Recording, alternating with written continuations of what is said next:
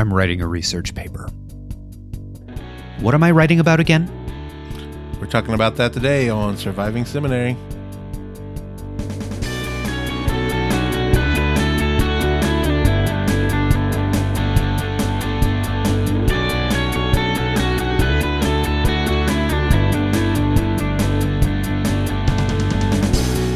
Welcome back.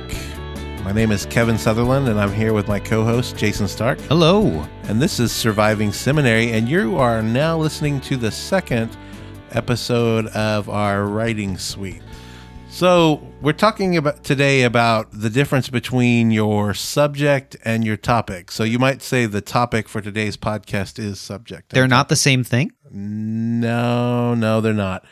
I wanted to start off with a quote from The Craft of Research.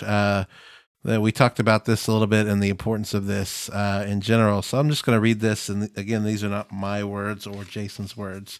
But it says, a subject is a broad area of knowledge, for example, climate change, while a topic is a specific interest within that area, for example, the effect of climate change on migratory birds. However, finding a topic is not simply a matter of narrowing your subject. A topic is an approach to a subject, one that asks a question whose answer solves a problem that your readers care about. So in other words, a subject, you could probably take as the subject of your research paper in seminary as the subject of the course that this paper has been assigned in. So if you're in Pentateuchal law, then your subject area is going to be the Pentateuch and law found therein.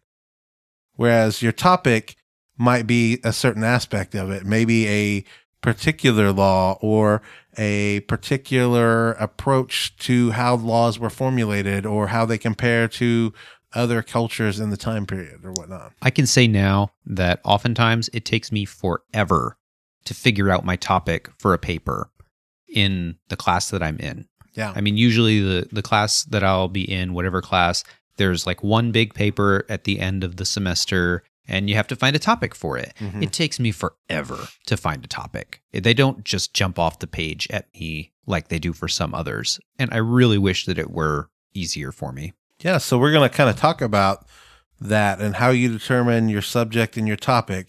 Obviously, it may be predetermined, especially your subject, because if you're in, like we said, Pentateuchal law, then you probably can't be talking about physics in Pentateuchal law unless there's some way you can connect the two together on that.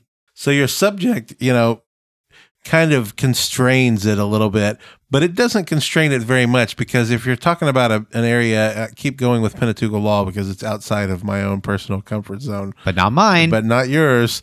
There are tons and tons of topics that even I, as a non-expert, can think about. I can think about how law is presented in Leviticus, how law is presented in Deuteronomy, how law is presented in Exodus.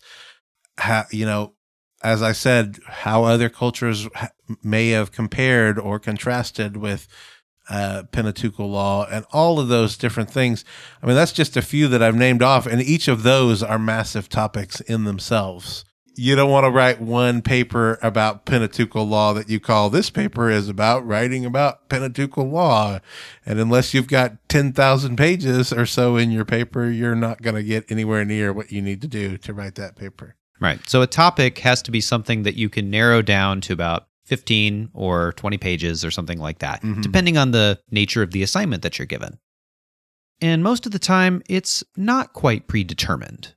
You don't just always get an assignment from your professor saying, write about this. I kind of wish that I could get a little bit more of those, again, because sometimes I have trouble coming up with my own topics that I feel like are creative enough or whatever. Again, see our previous episode about relying on God. Mm-hmm. But be that as it may, sometimes I have trouble with that. But you do have to come up with a topic most times. You have to be able to narrow down your focus to a particular thing that you want to write about and a particular thing that you want to enter into a conversation about. Yeah, and so one of the things you can do is you can reference our podcast episode on brainstorming as a way to think about those different things. And one other aspect of it is, to use your own tastes to help you guide in some of those areas. You mean I can write about what I like to write about? Yeah. In fact, your best papers are probably going to be papers that you like writing about.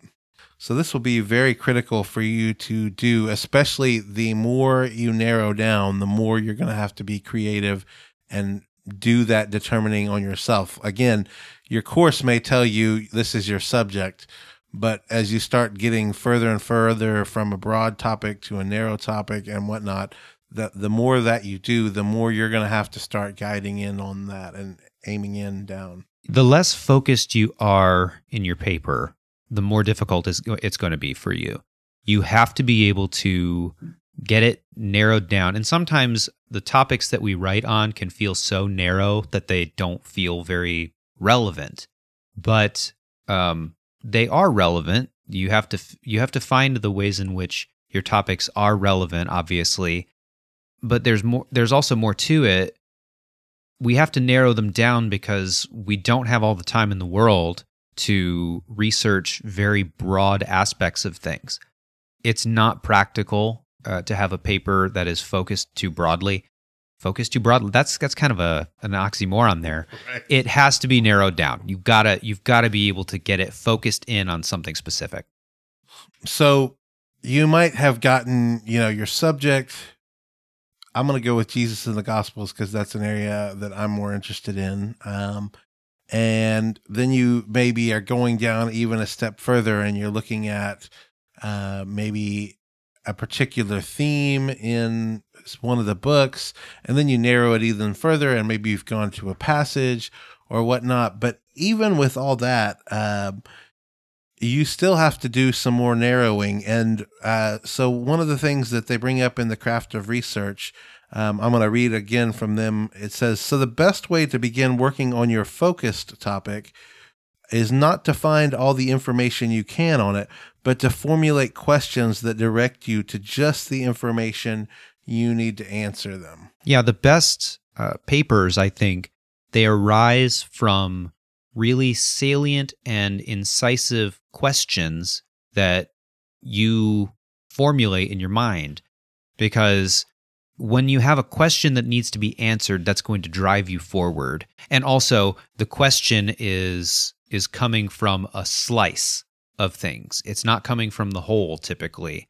But you find a particular question in the midst of this whole topic, and then that can drive you forward in a way that is... It's almost like you're focusing down, and it's like it pressurizes the whole process forward. Yeah. So we're going to walk through some of what you can do to determine what are good and valid questions that you should ask. And the first thing I kind of want to say is that it all comes down to prior knowledge. Almost all research is building on the work of others. And so you need to be aware of it and do that. And there are two different flavors that I'm distinguishing here. We have internal prior knowledge and external prior knowledge.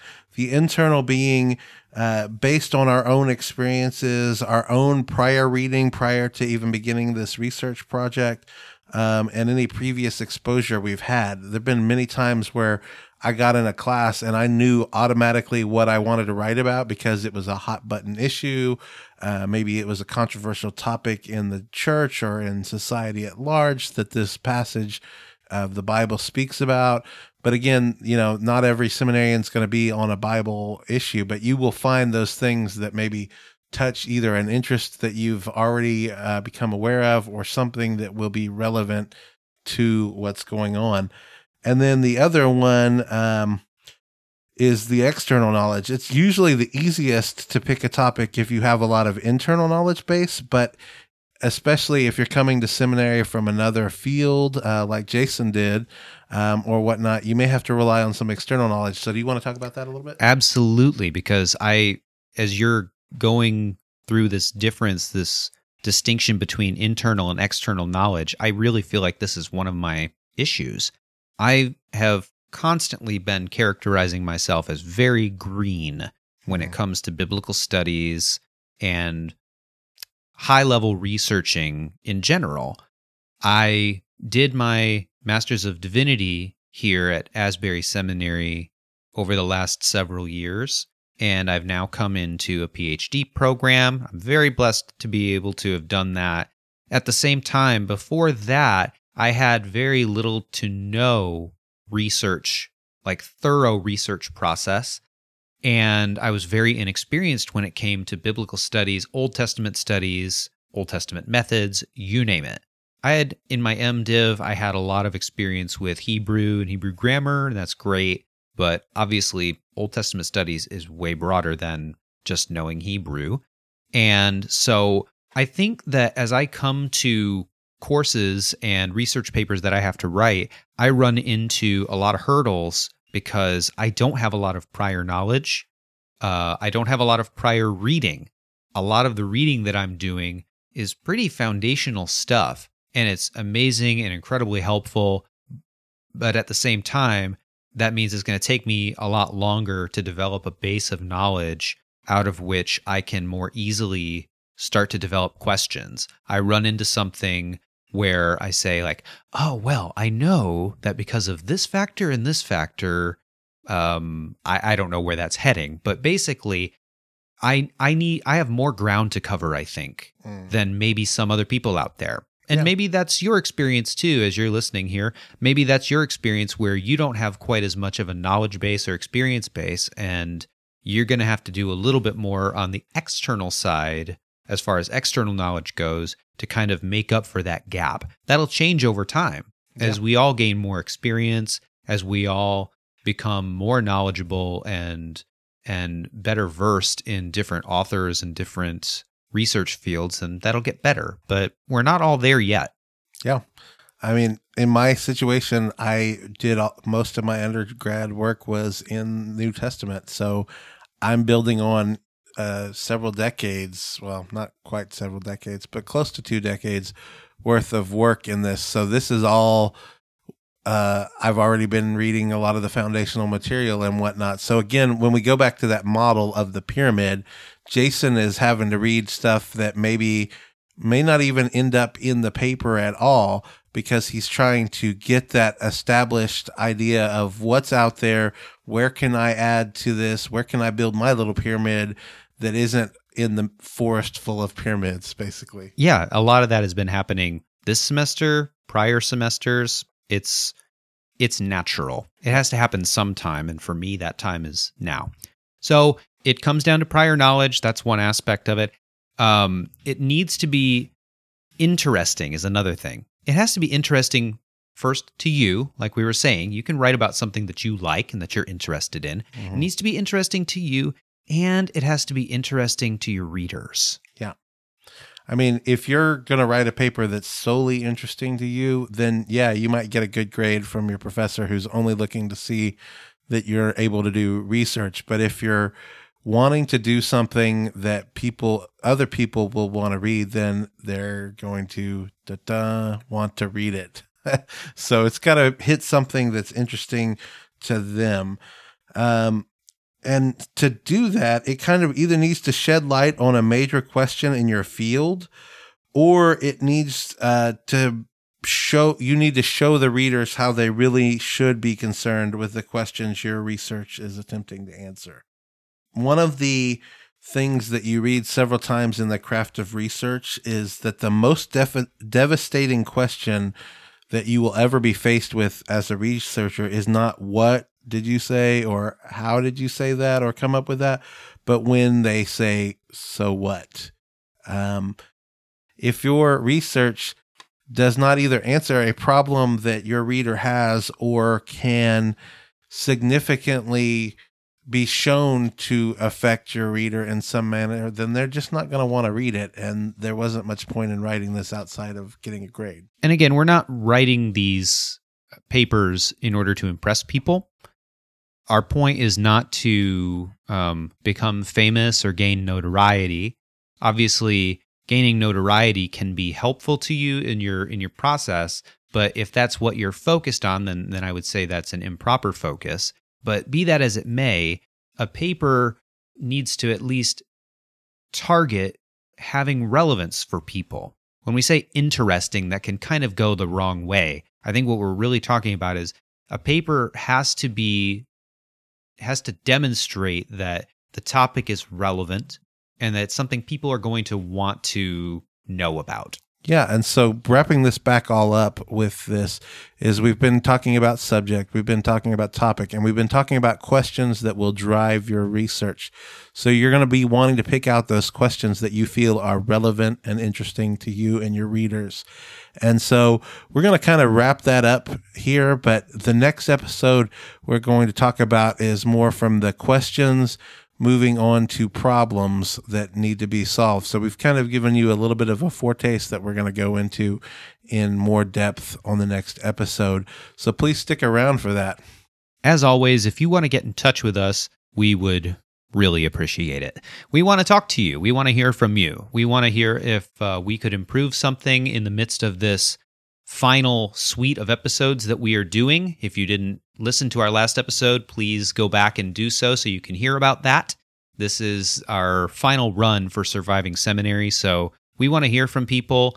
And if you want to get in touch with us, you can do so mainly through our Facebook page, Surviving Seminary Podcast. You can send us a message there. You can also get links to email us, and you can get links to visit our website where we have all of our episodes that you can listen to at your disposal. We also would ask that you subscribe, and you can do that pretty much through any of the podcasting apps that you can find if you listen to them on your phone. And we hope this episode has been valuable to you, and we hope that you will come back for the next one. Have a good one.